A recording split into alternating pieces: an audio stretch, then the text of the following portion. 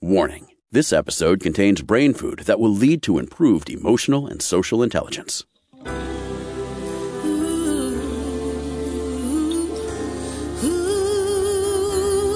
Give us 1 hour and we'll help you change the way you think about happiness.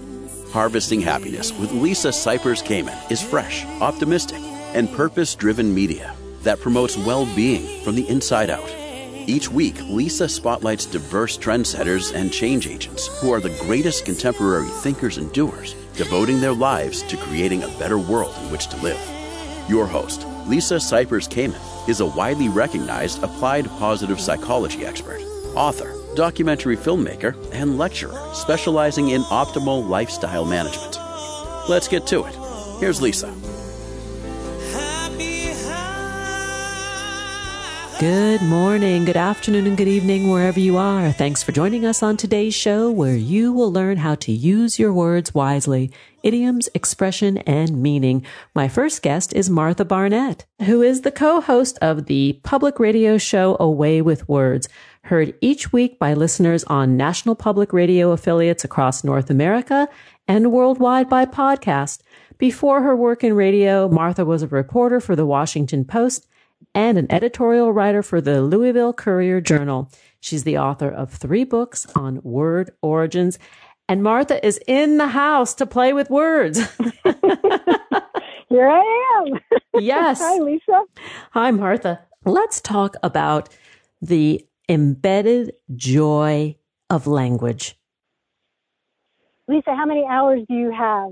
Because I am in love with language. I am all about language. There's on our show, Way with Words, we end up talking about slang and word origins, those linguistic heirlooms that were handed down through your family, maybe a weird thing your grandma said, and you didn't know if it was just her word or if other people used it. We talk about linguistic diversity. You know, one of my favorite things that happens on our radio show is that people will call after, they've grown up in one part of the country. Say they've grown up in South Carolina and they move to Oregon and they use a word or a phrase, and we get this again and again and again. People say, they looked at me like I had 2 heads. They've never heard this word before. What's wonderful about American English is that it is so deliciously diverse like that. So we talk about that kind of thing. I love talking about word origins because a lot of times, Ralph Waldo Emerson said language is fossilized. Language is fossil poetry. The etymologist finds the deadest word to have once been a brilliant picture. Language is fossil poetry. And that's really true. So if you have any interest at all in poetry or literature, you can't help but find all of this really delicious. Do I sound joyous, Lisa? Tell me about those 2 heads, Martha. Tell me about the origin of the 2 heads, because I don't know where it comes from, but I definitely have heard the expression. Well, I think that expression itself just has to do with, sometimes people say they looked at me like I had 2 heads, or sometimes they might say like I had 3 eyes. It's just something that is supernatural. It's out of the ordinary. It's not what you're expecting to see. And for example, we might have a caller call the show because she grew up in Texas and she moves to upstate New York and she uses the word tump, T-U-M-P. Do you use that word? Never heard of it. Tump? Really? Okay, Lisa, where did you grow up? I grew up in Southern California, where we say water. Oh, okay. Water. There's something like 23 different pronunciations of that word water. That's another fascinating thing that we talk about on the show is various pronunciations of water. Like if you're in Philadelphia, you're going to say water. Water, exactly. But there are lots and lots of different examples of that. But speaking of water, I grew up in Kentucky, and I use the word tump, and it's a word that's very much associated with people in the South. It's T-U-M-P. And for example, I might say, "Oh, Lisa, watch out! Don't let that glass of water tump over." And you can kind of guess what it means to tumble over or to be bumped It's kind of a combination of those words. But I tell you, it's really funny when you grow up using a word or phrase and you think everybody knows it. And then you move someplace else and you use that phrase and people look at you like you have two heads. Yeah. Well, y'all is another one. I mean, now it's pretty ubiquitous, but somebody used y'all, you knew they were from the South. Now people use it in common language all the time. You're exactly right, Lisa. And it's also associated more and more with our urban youth. And part of the reason is that it's such a handy term because, in English, our second person plural, that YOU, looks just like first person singular, first person. And so we don't have a second person plural that looks different from the singular version of it. And so y'all functions really well. I would expect in another generation or so that we're going to hear a whole lot more of y'all because it's so useful. It is. And the contraction is sweet. It is. Let's go to family linguistic heirlooms, or go back to it, because I have never heard that term before. And these are words that are family specific, little treasured nugget words. Well, yes. You may not have heard it before because I think I made it up. A lot of times people will call us and say, I coined this word, but so often somebody else came up with it before that person. It's very, very difficult and rare to coin a new word. And so I may well not have coined the term linguistic heirloom, but I love it because I think it describes this thing that happens when people call up and they say, my grandmother used to have this term for the end of a loaf of bread. She called it the bunce, B-U-N-C-E. Does anybody else use that? The bunce. Do you have a term for that, Lisa? For the end of a baguette heel, or something? The heel.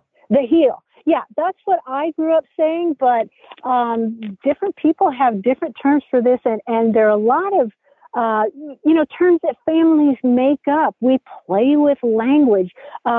Kids help us to play with language, and there's so many times. I'm trying to think of an example where somebody will write to us and say, my kid came up with this. Oh, here's an example. When a kid is being, like a really small kid is being told to behave, the kid might say, I am being behave. And, they're trying to figure out how to work with language. But families delight in that kind of thing and often pick up that word and use it. I mean, I hear all the time from people who say, my kid came up with this term when he was really little and we still use it. He's 25 now and we still use this term in our family. So there's this, an idiolect is a linguist term for your own way of speaking. And you also have, I think the word is familect, which is the way that your family speaks, because it's unique to each family. Couples come up with their own language that nobody would understand. I was thinking, in fact, about doing sometime on our show a segment on the things that couples say to get out of being at a party or something. Oh, like the safe word. What's the secret signal? Do you have like a secret signal that you have with a friend or a companion when you just you're full, you're ready to go, but you want to be polite? So done and dusted, ready to roll. Oh gosh, that would be funny to interview couples about their sort of secret language. I've got two familects or idiolects. I'm gonna tell them to you and see if you know what they are. One is a num. A num. A num. Okay, that sounds like it would have to do with eating, but go ahead. Spot on. Num or num-num or nummies, food. Mm-hmm. That's from when the kids were little and stuck. Uh-huh. Yeah. And the other is a hummy. A hummy? them. I'm seeing, of course, going through my mental Rolodex here, or, thinking Humvee, hummingbird, hummy, maybe with a mispronunciation of honey. I have no idea. What is it? A kazoo? Tummy. A what? A tummy. Stomach.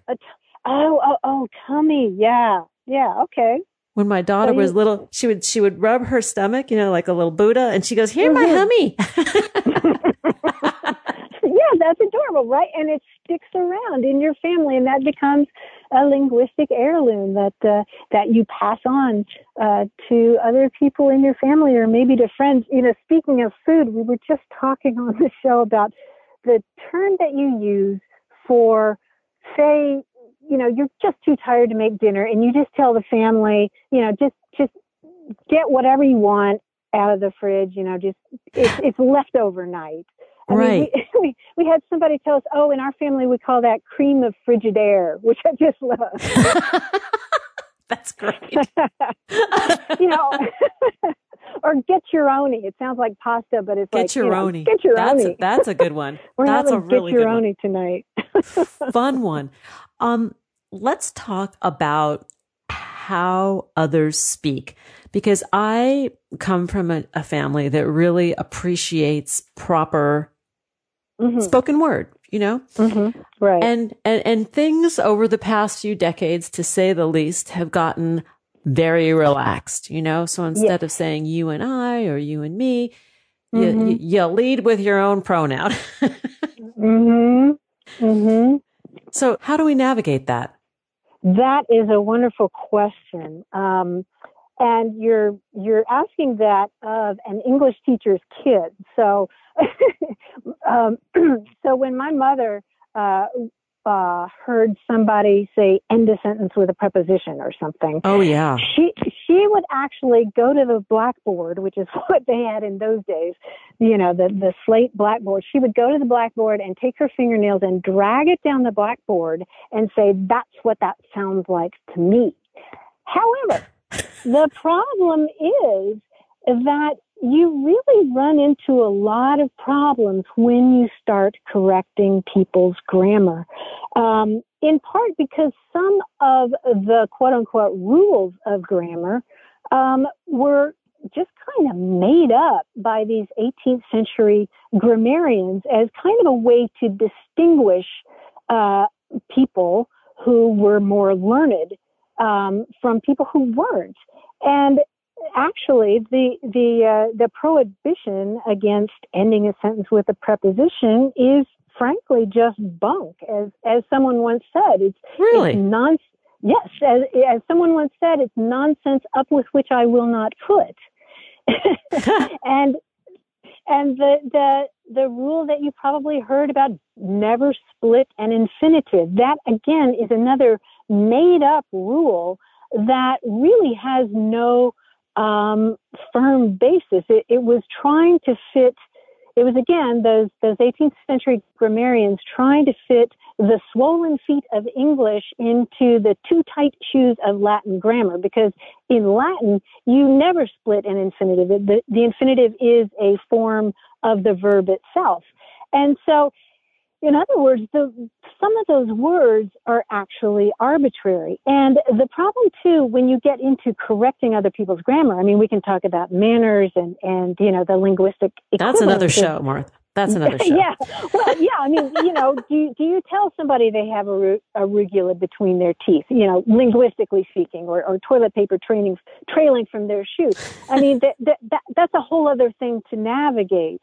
But you can run into problems. I mean, I can't tell you the number of times that we have gotten emails at the show where somebody is railing against somebody else's grammar, but they spell grammar ER instead of AR. So, I mean, I'm hoping that what I'm communicating is that there's so much joy to be had from exploring everything else there is about language, that peeving about grammar, as my co-host Grant and I like to say. I mean, we like to think of our show as sort of a spay and neuter program for pet peeves. Oh, funny. because there's just so much more fun to be had. There's so much more, happiness to derive from the great diversity of language. Let's take a pause on that note. We are going to break for a moment. And when we come back, we are going to continue talking with my guest today, Martha Barnett. We're talking about using your words wisely, idioms, expression, and meaning. To learn more, please visit marthabarnett.com, on Twitter at Martha Barnett, and on Facebook. Guess what? Martha Barnett. Here comes the pause. We'll be right back. Before we pause, have you ever wondered how to merge passion and purpose? Do you ever wonder what your life would look like if you went down a completely different path? From Amazon Music, Season 2 of the Daigle Bites podcast is here to explore what could have been and maybe even inspire you to try new things along the way. Hosted by 2-time Grammy, 7-time Billboard Music Award, and 4-time American Music Award winner Lauren Daigle. The impressive artist is sitting down with some of the most well-respected and well-known personalities in industries Lauren may have chosen if she didn't pursue music. Guests like TV host Kristen Griffith Vanderyacht, Olympian Ryan Murphy, podcaster Annie F. Downs, network creator Corey Robertson, astronaut Shane Kimbrough from space, and more. When Lauren brought her Delta Blues smokehouse voice from the Louisiana Bayou to Nashville, everyone knew she was a singular talent. But Lauren's real gift is her ability to deeply connect with people. It's what made her the fastest-selling new country Christian artist over the past decade and given her soulful, authentic vocal power a true following. Tune in for inspiring, hilarious, and encouraging conversations about chasing a new dream or reconnecting to the purpose behind your current one. To hear all of Season 2, follow the Daigle Bites podcast on Amazon Music. New episodes come out each week. Now let's take that brief pause. We'll be right back. To learn more about cultivating sustainable well-being at home and the office, visit harvestinghappiness.com and explore Lisa's experiential on-site brain fitness workshops, corporate programming, and speaking engagement services.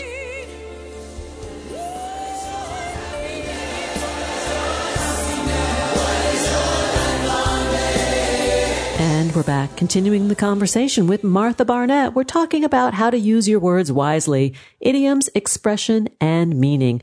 Let's get back to it. We were talking about the good manners of refraining from griping about how others speak.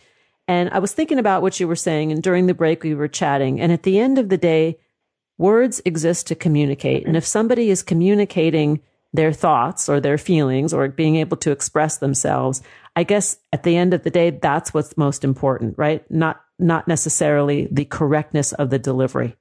I think you're absolutely right, Lisa. I mean, yeah, language itself really is a miracle. The fact that I can force air out of my lungs and along these muscles and through these holes in my head and use these things called words to communicate ideas and feelings and try to put them into your head. I mean, it really is this miracle that's worth just stopping and appreciating and marveling.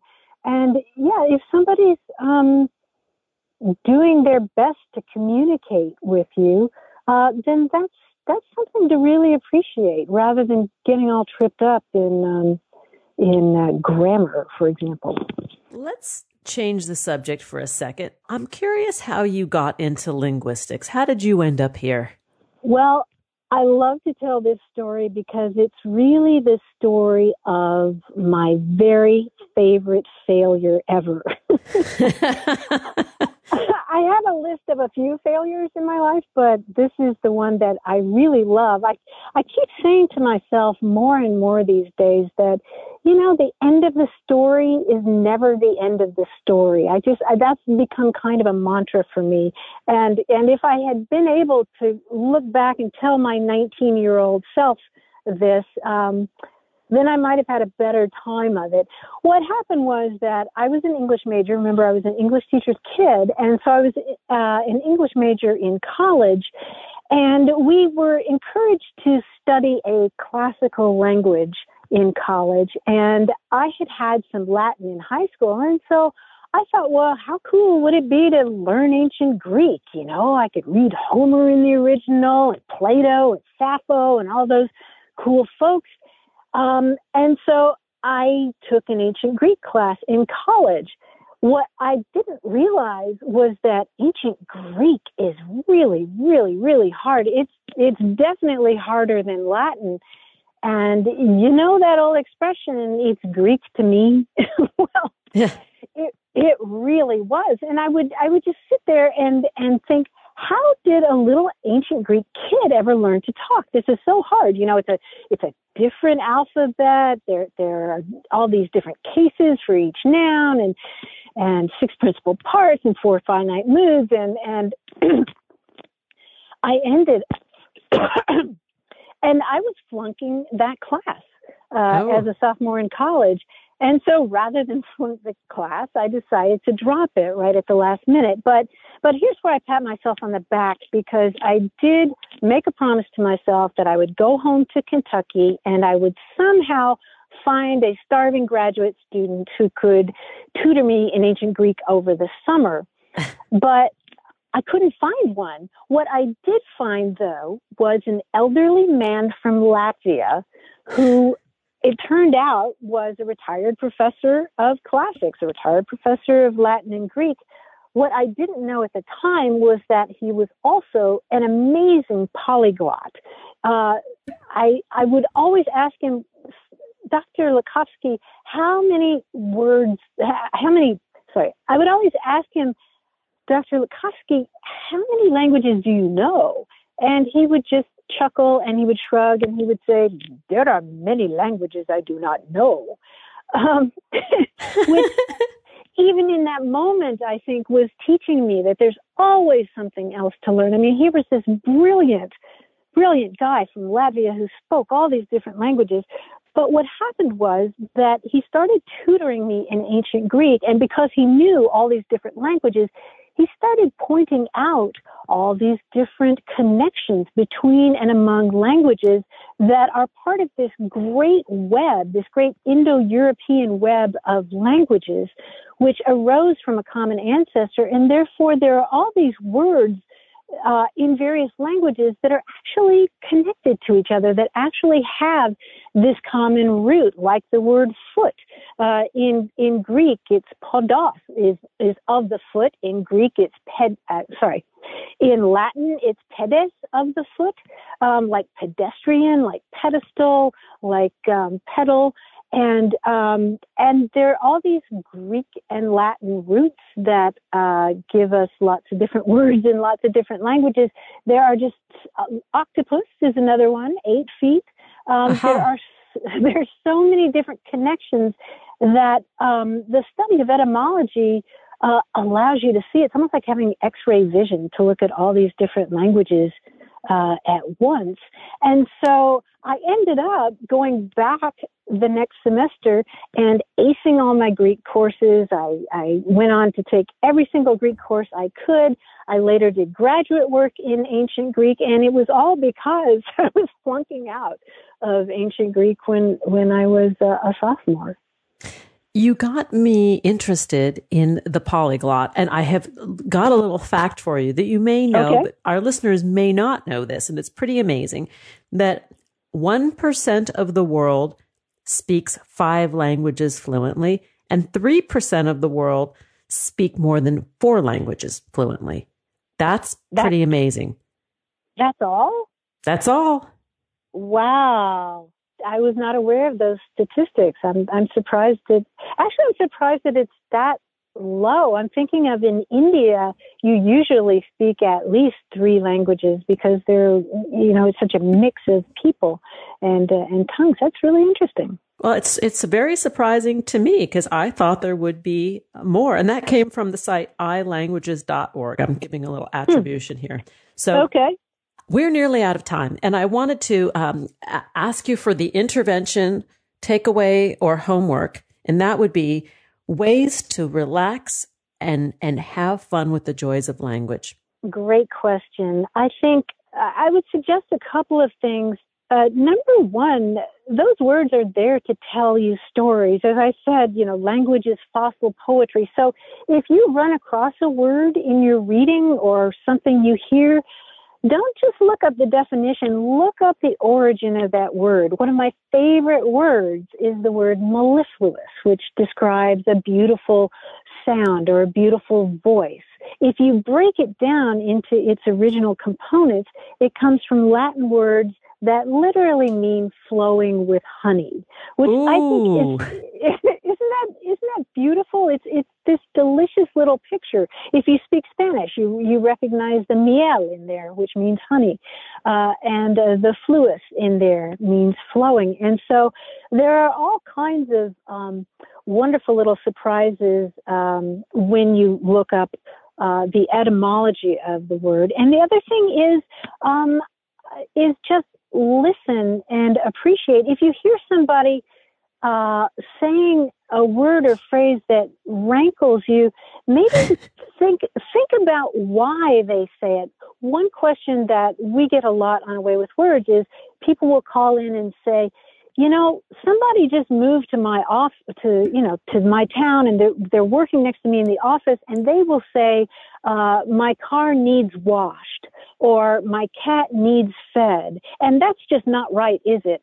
And what we get to say to them is that construction needs washed is actually a vestige of Scots or Irish. And where that phrase is used reflects the Scots-Irish migration patterns in this country. And so what I usually say, if somebody says that, I was on the massage table once, and a masseuse I'd never had before, and she said something about needs washed. And I said, would you by any chance happen to be from, say, Eastern Indiana, Western Ohio, Western Pennsylvania?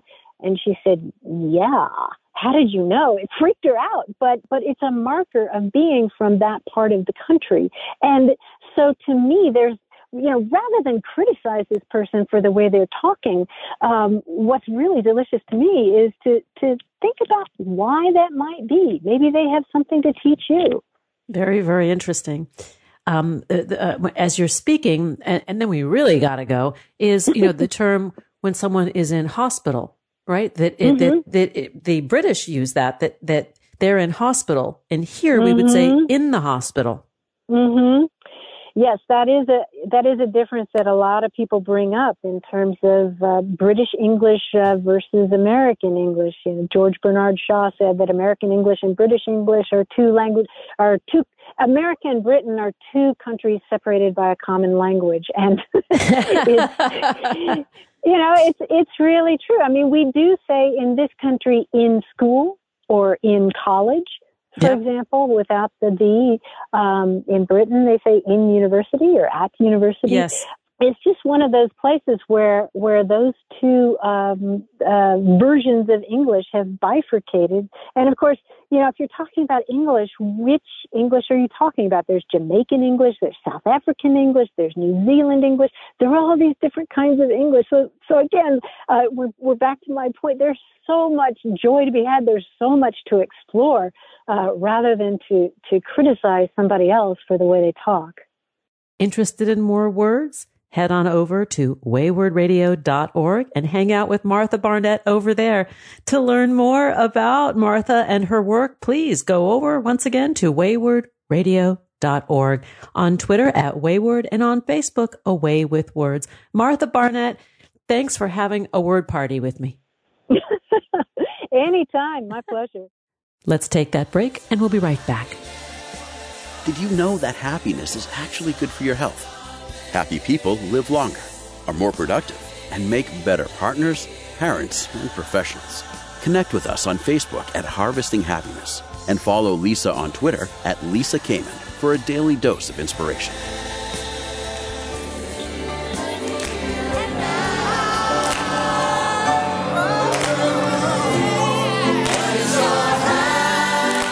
Let's continue that conversation about how to use your words wisely. Idioms, expression, and meaning. My next guest is Beth Kobliner. She is a commentator and journalist, a New York Times best-selling author several times over. Beth has contributed to many well-known U.S. magazines and newspapers, including the New York Times, Wall Street Journal, and Huffington Post. A graduate of Brown University, she lives in New York with her family. We're talking about her latest book, So to speak. 11,000 expressions that'll knock your socks off.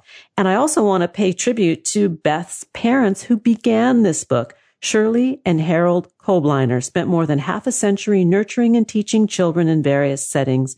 So to speak is a reflection of their passion for education and their deeply held belief that the best and most lasting learning is accomplished when people are having fun. Amen. Welcome, Beth. Oh, it's great to be here, Lisa. Thank you. Oh, it is great to have you because fun, playfulness, taking ourselves to that place of childlike wonder, this creates happiness. It's so true. And even the origin of the book is all about happiness and childishness in some ways. My parents were reading a book to their grandson's class, my son's class, a bunch of kindergarteners.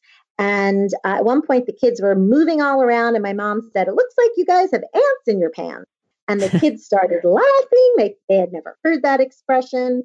And soon my dad said, "Well, what are other expressions that have to do with bugs and insects?" And one said, "Social butterfly," and "snug as a bug in the rug," or "don't let the bed bugs bite." And on the way home, my parents, who were lifelong educators, they realized this would make a great book. And they began collecting expressions over 13 years. And the result out of this hobby was the book, So to Speak, the one that they have just gotten published by Simon & Schuster. And what fun it is. I mean, we can all think of expressions that we use in our everyday conversation that are these little pockets or nuggets of wisdom, like he or she was over the moon. That was one that just popped into my mind. Yep. Yeah, it's true. And these expressions that we use all the time without thinking about it. And one sort of point, the main point my parents wanted for this book to do is to be a catalyst conversation. They felt that, we're all on the phone and on our iPads and computers, and it was nice to sort of put that down. And what they did was the way they collected 11,000 expressions was by everyday conversation, by listening to TV, the radio, any way they could practice what's called the art of listening. So they didn't use Google. They did not Google for new expressions, and they didn't look at other existing books of expressions. So basically, for more than a decade, it was just one activity that they would talk to the people in the supermarket and their grandkids and their friends to get new expressions until they reached 11,000. So they did this the old-fashioned way, the research by experiencing rather than burying one's nose in the computer. Absolutely. It's funny because they were both born in 1929, the Depression generation. So clearly they didn't grow up with computers. But as educators and as just sort of active, lively people, they started this book in their 70s, but they found a great joy in interacting with the world around them, talking about this and interacting with their grandkids about this. And, at one point when they got to 8,000 expressions, my dad said, he said to his grandkids, "I'll give you $1 for each new expression that you could come up with," because he was afraid that they would never get to 10,000. And then after a few weeks, he said, "Nope, I'm going to go broke. I'm going to change the deal." But by that point, we were all addicted. All of us, the grandkids, us, my generation, my brothers and I, everybody just found the joy and fun of coming up with expressions and then categorizing them and playing games with them. So, for example, give us a couple of your favorite expressions, ones that maybe you discovered that you didn't know about through your parents and your kids' research. Right. Well, one that I did know, but brings back so many memories, is "don't burn the candle at both ends." My mother used to say that to me when I was junior high school and high school. Then you're taking piano lessons and dance lessons and this and that and running around. "Oh, don't burn the candle at both ends." So I thought that was always, that one resonates with me a lot. And my dad always said, "Don't put off tomorrow what you can do today." He was a real believer in not procrastinating. He really stuck to it, which was sort of interesting. But they were an interesting combination. My dad was a principal and a serious guy and a very organized guy. So as they were writing down the 11,000 expressions, he would be the one keeping the list. And my mom was a little more, she was a chemist, she was a chemistry major, but a little more, lighthearted and fun. So it really was a, fun activity for them. But people are telling me when they're reading the book, it brings back memories like, oh, wow, my dad told me I was dumb as an ox or whatever. There's some bad, some good. But it's really been interesting to see how expressions really trigger very strong memories in people from their either childhoods or their young adult life. It's very interesting to hear about. He wasn't the sharpest tool in the box. I love that one. I love that one. I actually remember learning that one in college, or we say not the sharpest tool in the shed. Yeah. Yeah. I also love this one. Hunger is the best sauce. And this is to think about it. Hunger is the best sauce. And that's one that I heard years ago. And now I understood it after the pandemic hit because I've been cooking at home and I've never cooked in more than 25 years of marriage. It was not my thing. But I find now that if I cook and there are no other options, and, our kids and my husband are hungry, they say, ooh, this is so delicious. And that's when it hammered home to me. Hunger is the best sauce. Oh, that's a good one. I have never heard of that one.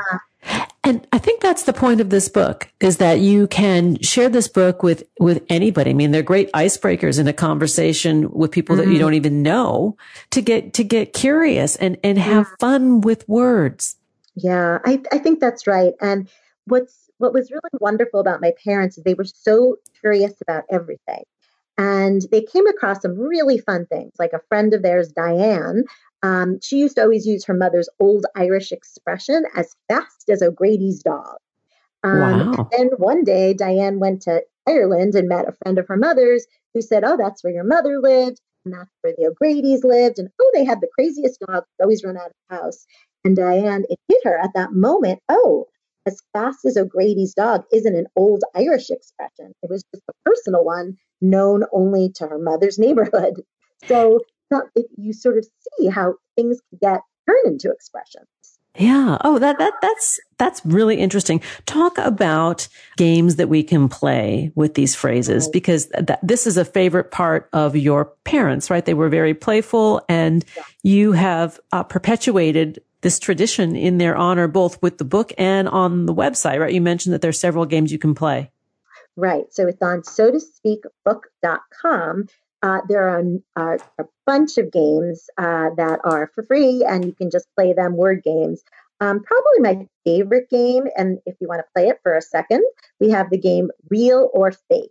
So I'm going to say an expression, and you tell me if it's real or fake, okay? Okay. So it's darkest beneath the lighthouse. Real or fake? Real. Correct. Very good. Ding, ding, ding, ding, ding. Do I get an outgoing message authored by you? Sure.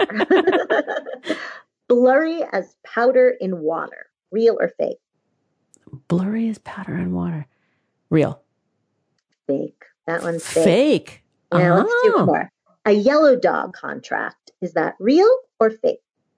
Fake. It's real. Where is that from? So yellow dog contracts were what people were asked to sign in the olden days by a potential employer, which promised the future employee would not join a union. So now these are illegal, but there were yellow dog contracts that, if you signed it, the employer would say, I'll hire you because I know you won't join a union and cause me trouble, was the thought. So that was just an expression from a long time ago that is still a real expression, but it doesn't sound real. But I have one more. Even the smartest cow is illiterate. Illiterate. Ah. That's true. I would say that's true. That one's fake. My husband made that one up. Oh, that's a good one though. But because it's a truth. So there are all kinds of fun games. There's another one called Mrs. Malaprop. If we have a minute to do that one. Yes. Okay. You're really game. Thank you. Okay. So is it home in or hone in? To home in on something or to hone in on something? Oh, wow. I have often wondered about that myself. So let me take a guess. I would say, to hone is to sort of whittle away at, right? Mm-hmm. and to home is to sort of return to base. So which do you think it is? I'm going with hone. You know what? I thought that too, but it's actually home in. To home in means to get closer to something. But in recent decades, people have used hone in as a substitute, but that means to sharpen or make more intense. So it's really home in, weirdly. All right, let me give you one more. Is it to clinch the deal or cinch the deal? Cinch. It's to clinch the deal. Oh. Yeah, because cinch is like your waist. Like if you wear a belt, you cinch it in. But to clinch the deal in the sense of making it final, like you clinch the deal.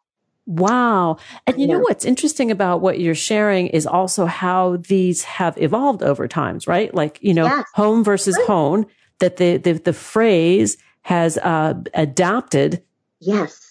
to meet the times. That's absolutely true. In fact, it's interesting because dictionaries are now sort of going with, it used to be between you and me, and now they're saying, well, it's okay to say between you and I, or, actually it's the opposite. You can say you and I are going, me and him are going is now okay.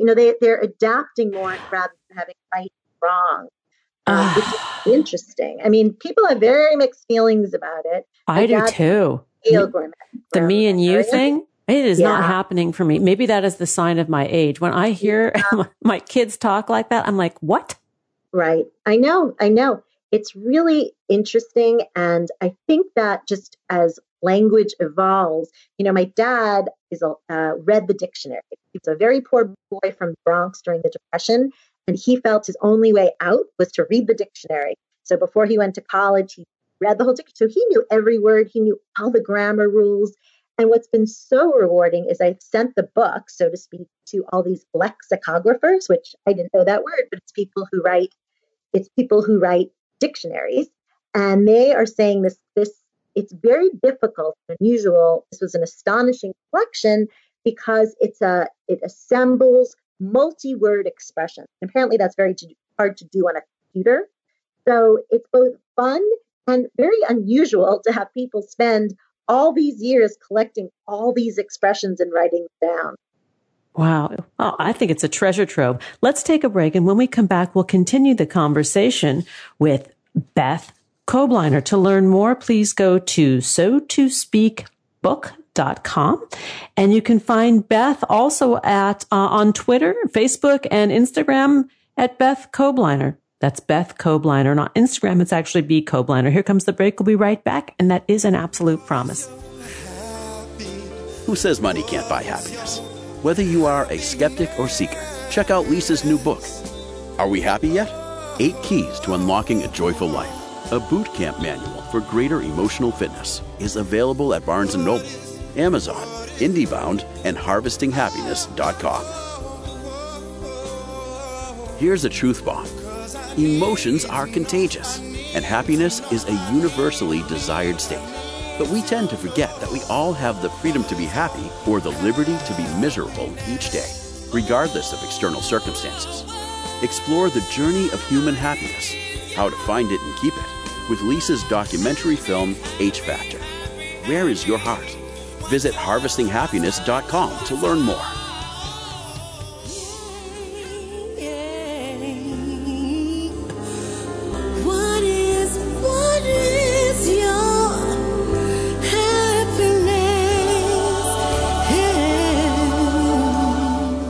Welcome back. We're continuing to explore how to use your words wisely, idioms, expression, and meaning. Let's get back to the conversation with Beth Kobliner. So Beth, during the pause, you and I were talking about how books like this and how the dictionary and how language in of itself are living, breathing organisms, so to speak, that they shift over time, right? Meaning has changed as we have evolved. Absolutely. And by the way, when your last break, you said it's a treasure trove. And I don't know if you meant that, realize that was an expression. And now you said, so to speak, the name of the title. So you're going to find yourself using tons of expressions and catching yourself. Yes. So talk a little bit about how language is a living organism and things do change. And the one word that comes to mind is woke. right? Like we used to think of woke as something very, very different. And the modern interpretation of that is very, very powerful.